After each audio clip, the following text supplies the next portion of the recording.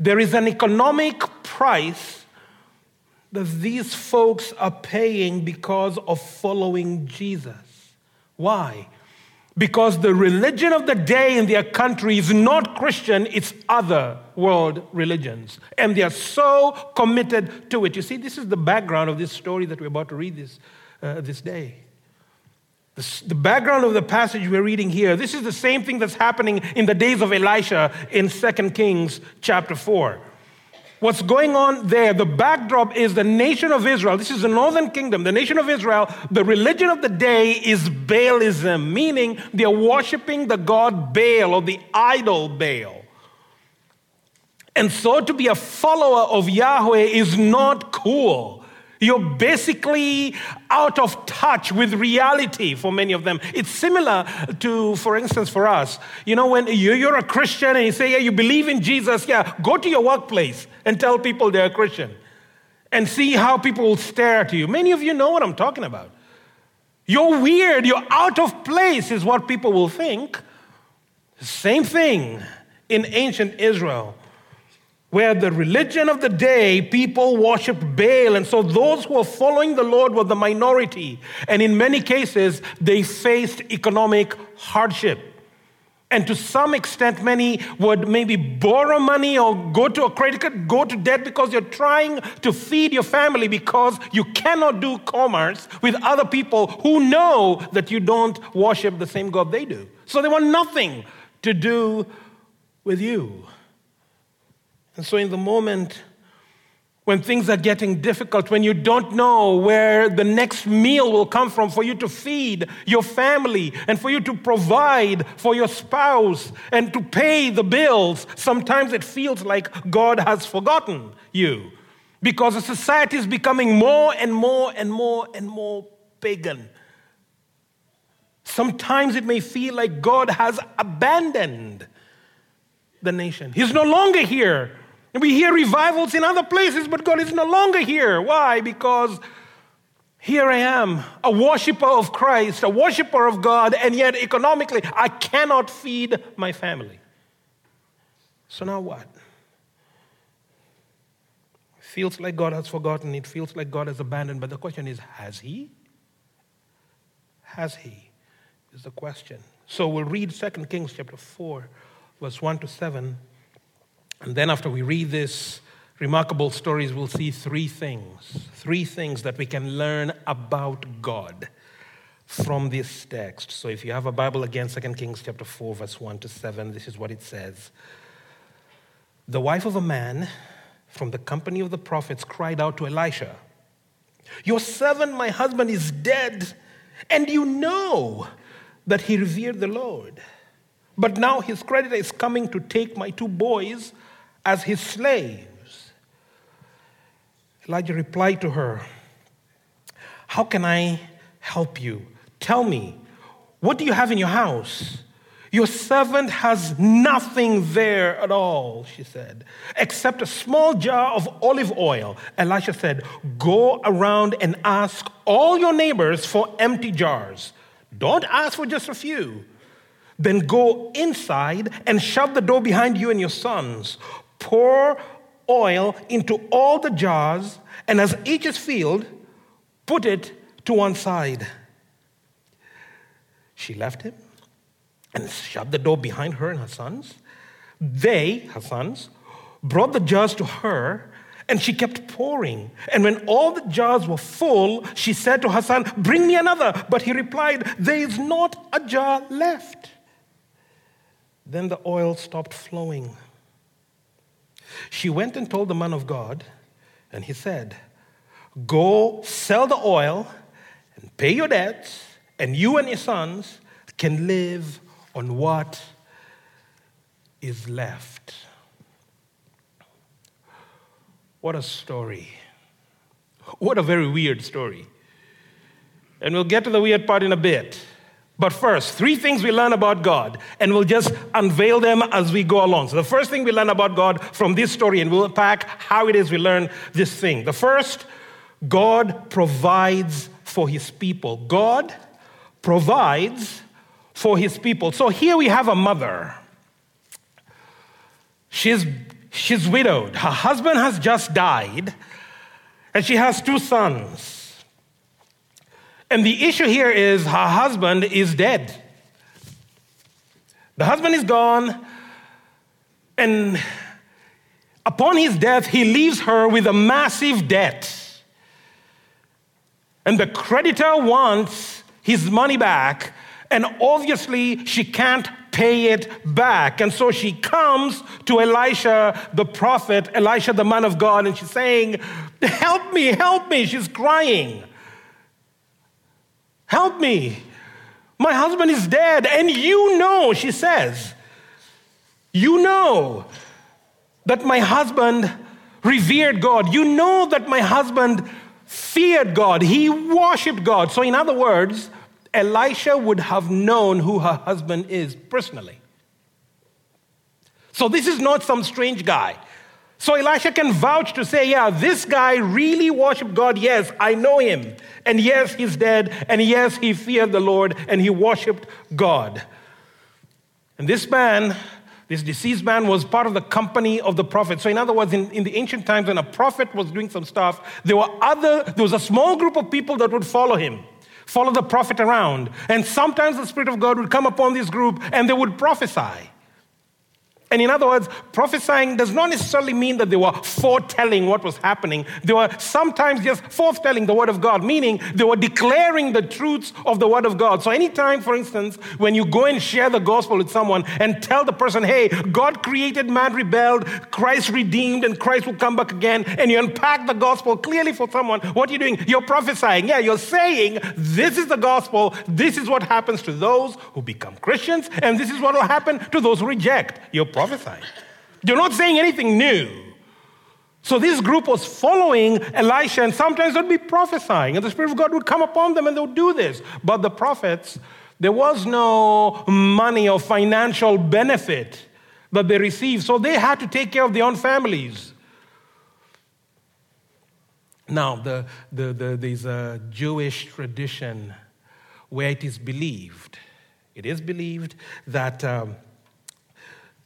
this man, this deceased guy, this prophet, may have been the gentleman who hid a whole bunch of prophets from Jezebel. So 1 Kings 18, you will see Jezebel is really angry and she cuts off all these prophets of God, and she's obviously wanting to kill them. And then there's a servant Obadiah in 1 Kings 18 who at the cost of his own life chooses to hide these prophets of God and began to feed them. So tradition will say that, hey, the man deceased, it might be Obadiah. Now the scriptures don't tell us that, but in any case, this man who's dead was in debt.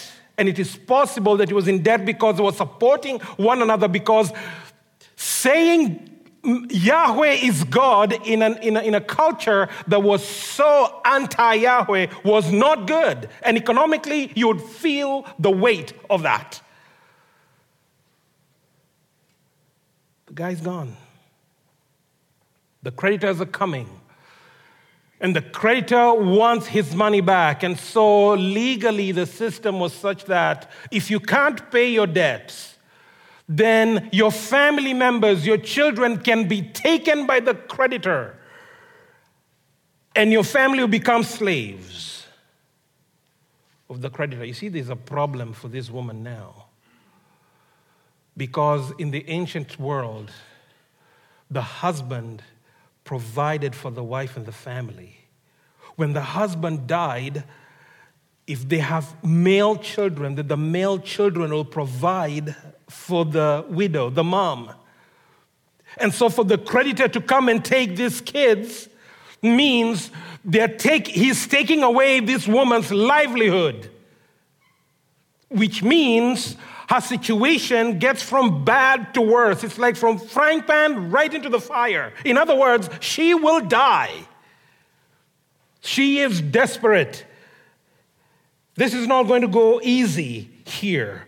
She was at the end of her rope, and that is why she comes and she cries out to this prophet, help me, help me. I don't know what I will do. Help me. You see, there are so many stories like this.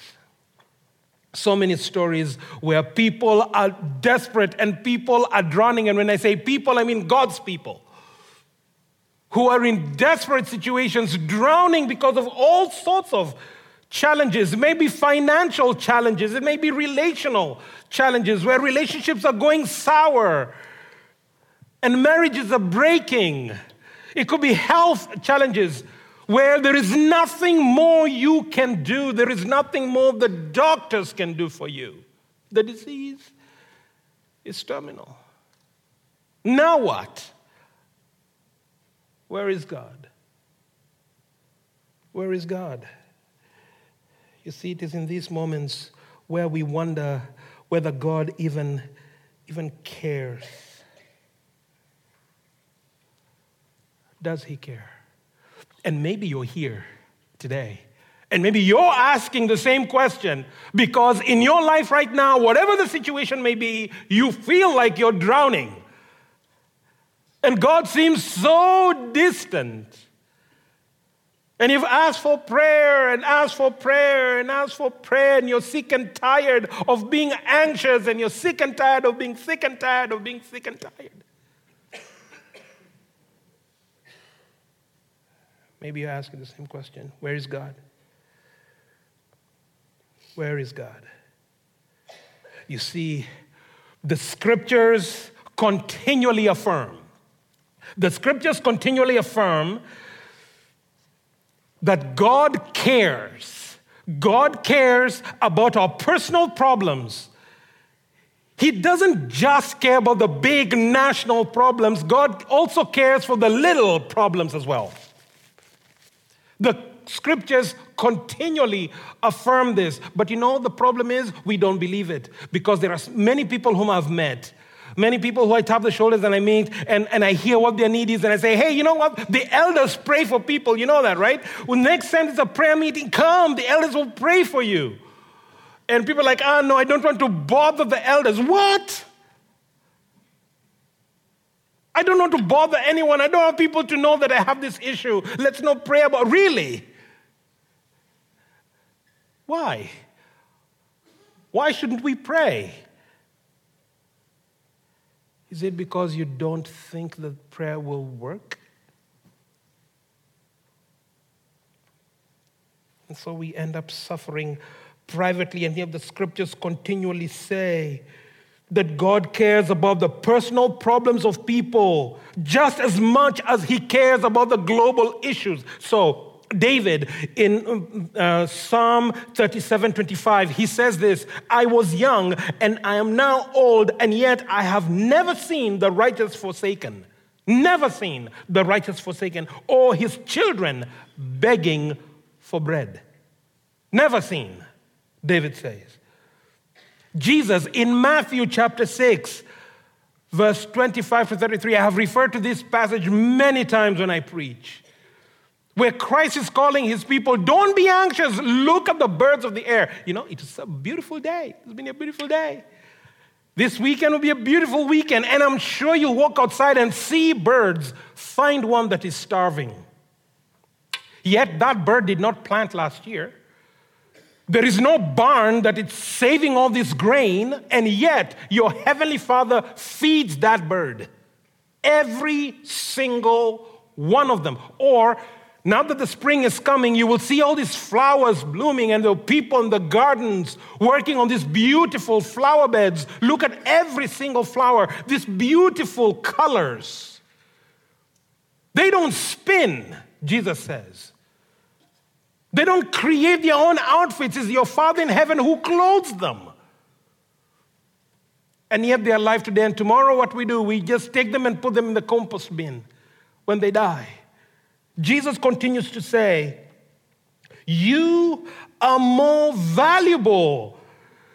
Matthew chapter 6, verse 32. So do not worry, saying, what shall we eat, or what shall we drink, or what shall we wear? For pagans run after these things, and your heavenly Father knows that you need them. He knows that you need them. See, I try to be a good dad, I think. And when my kids are hungry, I know they are hungry, and they're whining, I know, we are doing a road trip. Are we there yet? I'm hungry, of course, I know. I'm looking for the next McDonald's because I know they love it. I know they're hungry. I'd be a terrible dad if I said, no, we are starving today. I'd be a terrible dad if I did that. If I know they have needs, I'll provide for them, won't I?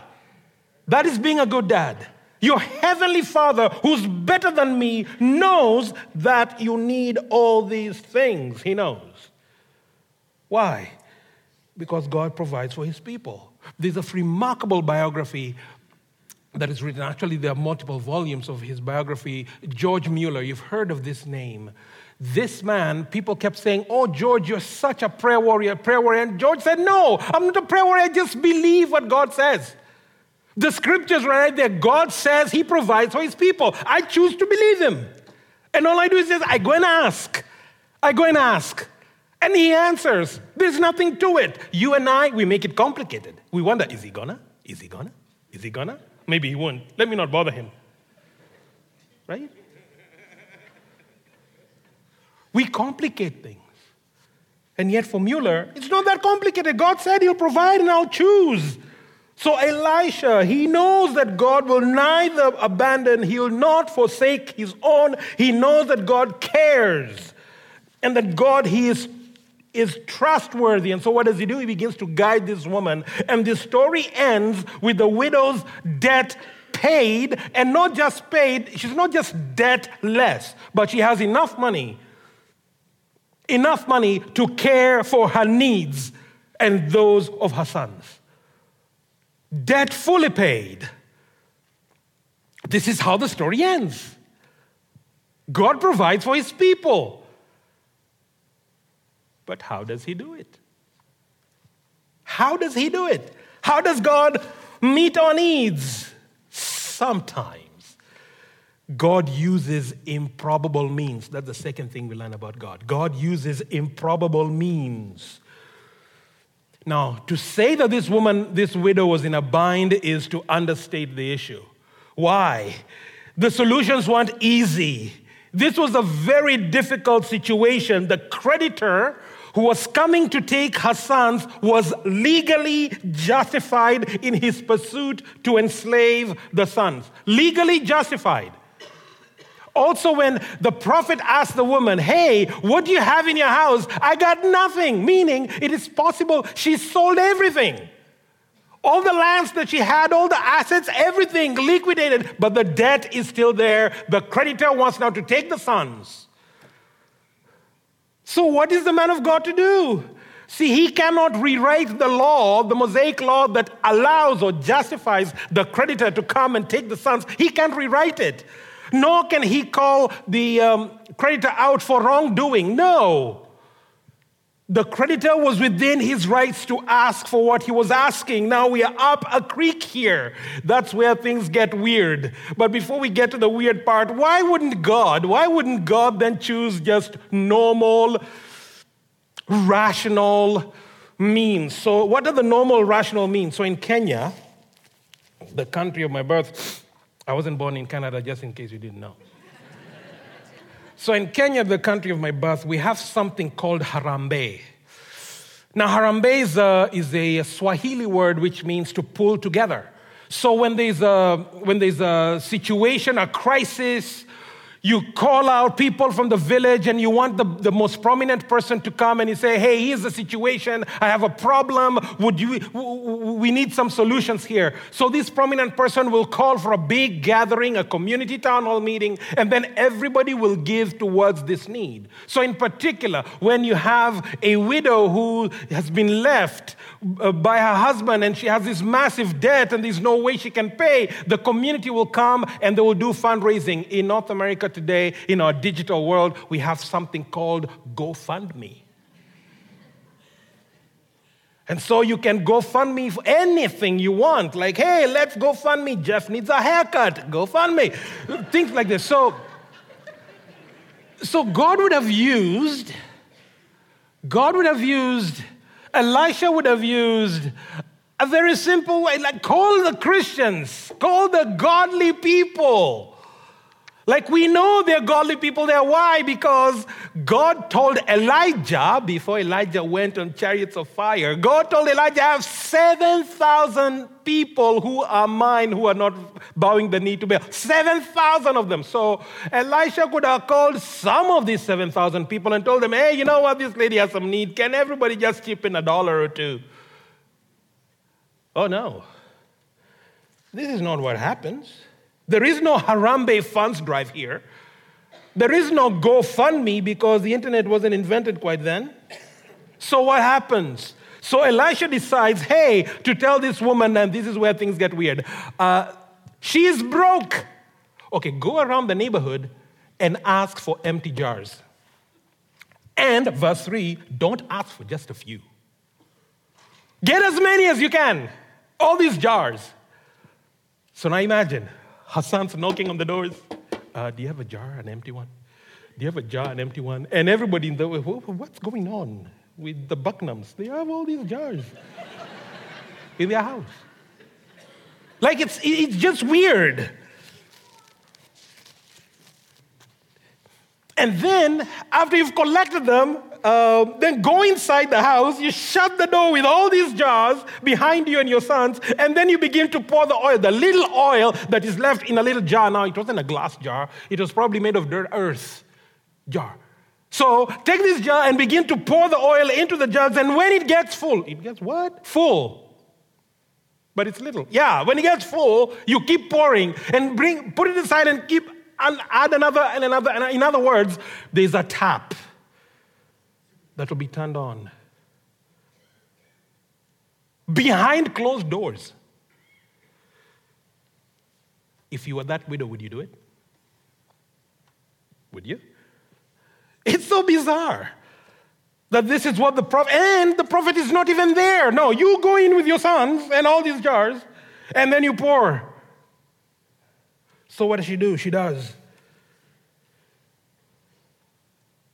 You see, sometimes God calls people to do some bizarre things. This is not the only place. When you go to 1 Kings chapter 17, Elijah did this with the widow of Zarephath, where God sends Elijah and says, hey, go to this place, to Zarephath. I have commissioned a woman, she'll feed you. So Elijah gets there, she finds this woman, asks her, hey, give me a glass of water. Oh, and by the way, make me some bread. And the woman says, I don't have much.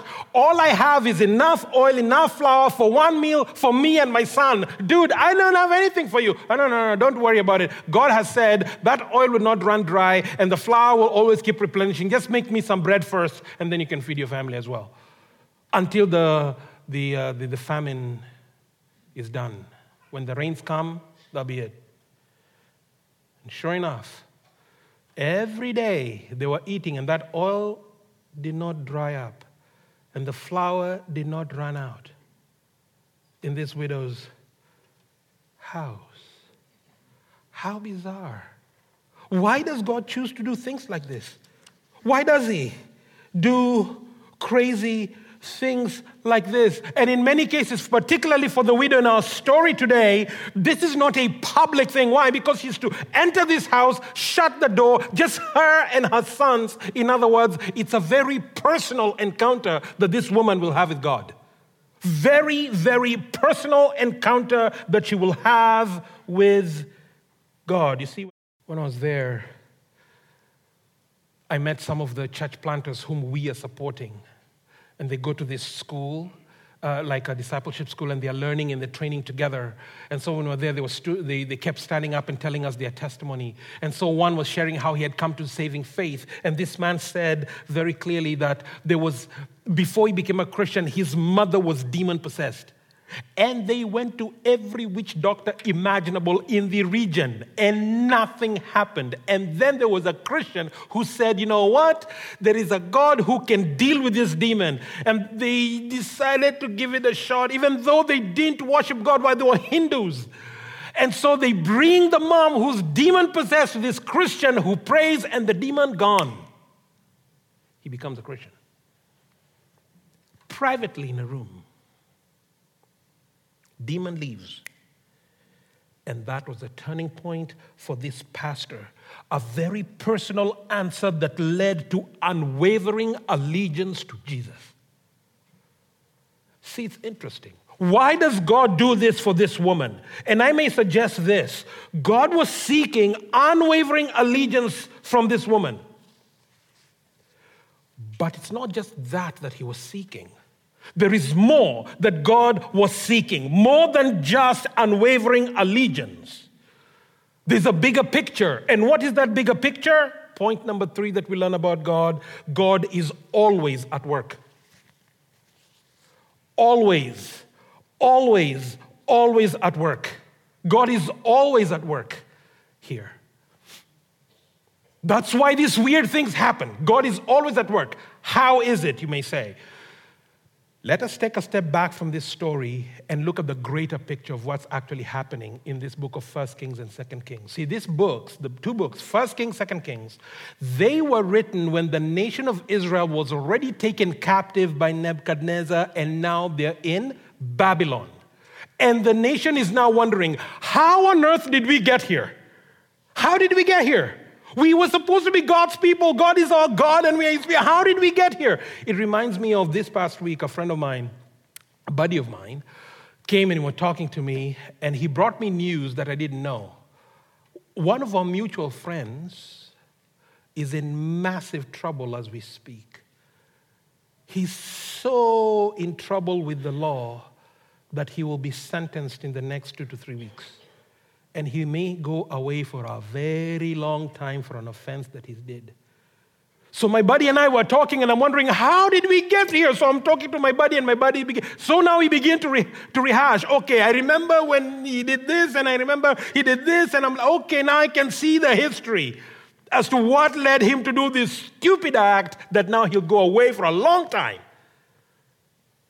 I can now see the history. See, the nation of Israel, this is the reason why the book of 1 and 2 Kings is written. Why are they in captivity? Why did Nebuchadnezzar come? Why did God allow this to happen? Yes, let us rehash the story. This is what happened. 1 King all the way to 2 Kings. And the book reads like a blur. But then you come to 2 Kings chapter 4, there's an interruption from all this wicked king, a good king, wicked, a good one, wicked, a good one, and then interruption. Chapter 4, there's a man of God, Elisha, and these miracles that are happening, all these miracles are happening. So in the midst of all this wickedness that's happening, right in the middle of it, God is still at work. What is he doing? He's speaking through his prophets. God is also working on a national stage. Remember Elijah, before Elisha? In 1 Kings 18. The Mount Carmel experience. Elijah calling fire from heaven, the fire comes.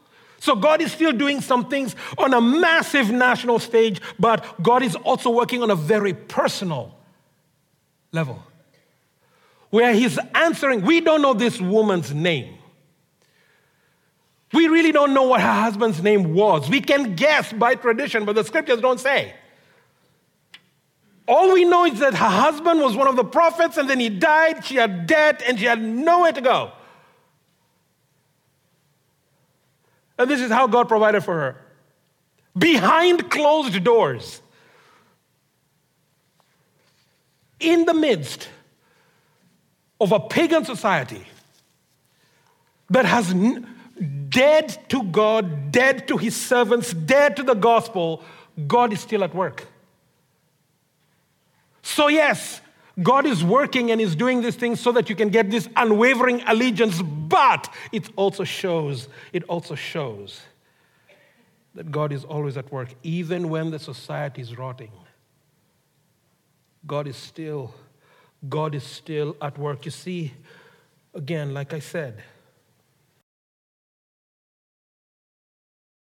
beautiful people, rich culture. Oh, the kids, wonderful kids, beautiful children. And yet, very religious, but committed to a Christless eternity. Dead, unresponsive, uninterested in the gospel. Rich culture, and yet committed to a Christless eternity. Dead, unresponsive, uninterested in the gospel. You go to the Middle East, same thing. Very religious, committed to a Christless eternity. Dead, unresponsive, disinterested, persecuting Christians. So I was seated, quick story, had lunch with this pastor. We're talking. And so I asked him, so tell me, what kind of opposition do you get? And then he just smiled and said, Ezra, they beat me. And sometimes they stone me in my eyes. What? Excuse me, they what? They stone you. And then he just smiles. It's just stones.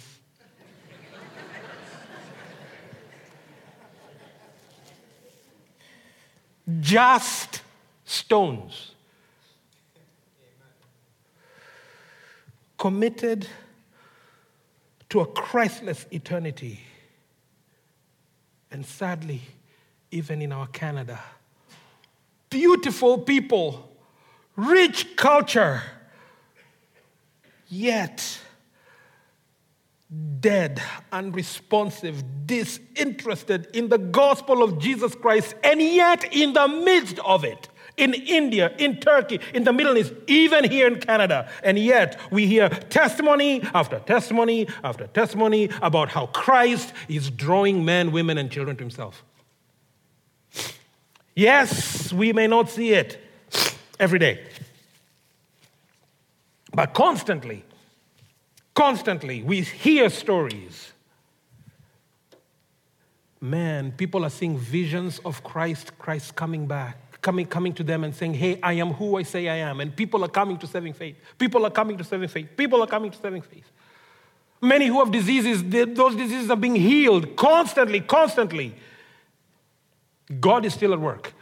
So here at Northview, we believe that the Lord is also at work here in Canada, both nationally and personally as well. So personally, do you know how many people God is answering prayer? There are so many stories, I'm sure, in this room, and even those who are watching, many stories about how God continues to answer prayers. People who are nominal Christians are now coming back to the faith. People are receiving Christ and seeking to be baptized. If you don't believe that God is at work, come to a baptism service and hear the testimonies of those being baptized and tell me if God is dead. We believe here in Northview that God is at work in our nation and he's answering prayers.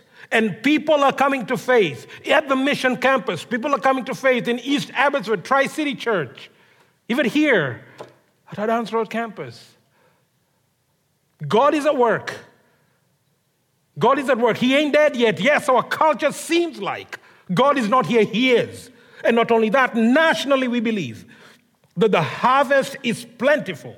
And so we are trusting God to raise up workers to go. That's why we are doing this multiplication thing that we want to do. We want to plant as many churches and replant as many churches as God will enable us. Why? Because the harvest is plentiful, but the laborers are few. So I want to go. I want to reach people with the gospel of Jesus Christ. I want to plant churches and replant them. Why? God is at work.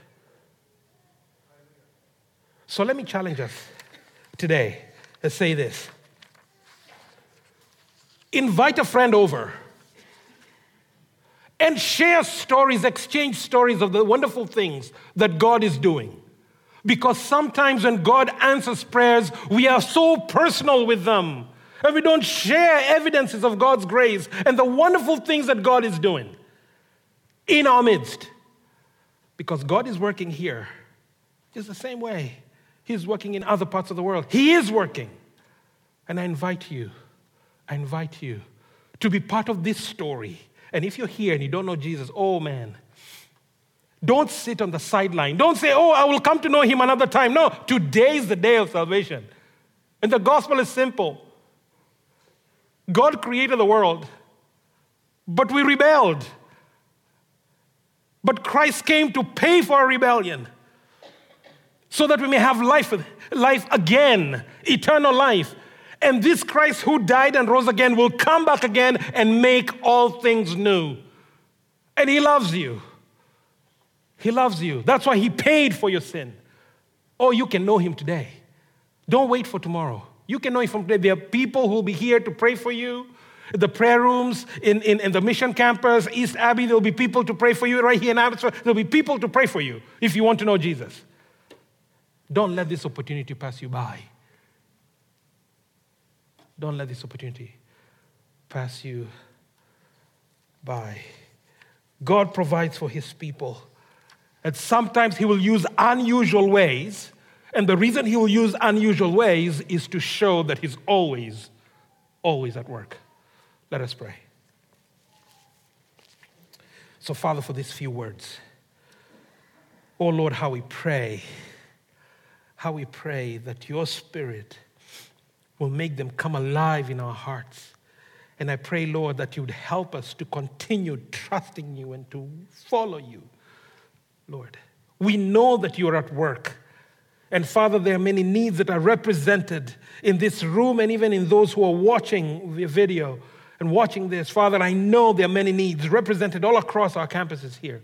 And so, Father, I pray, would you be hearing the silent prayers that your people are praying? And Father, would you meet these needs in conventional ways and unconventional ways again, to show again, Father, that you are always at work,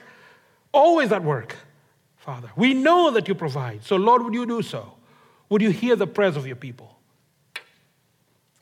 But Father, I also pray, fill us with your Spirit and help us to be committed to the greater purpose, the greater mission, Lord, and help us to multiply churches and tell our neighbors about Jesus and to fund these movements and these efforts. Why? Because we believe that Christ is coming back again to take home those who are his. And Lord, the harvest is plentiful. Help us, Father, to join in your mission to accomplish your purposes.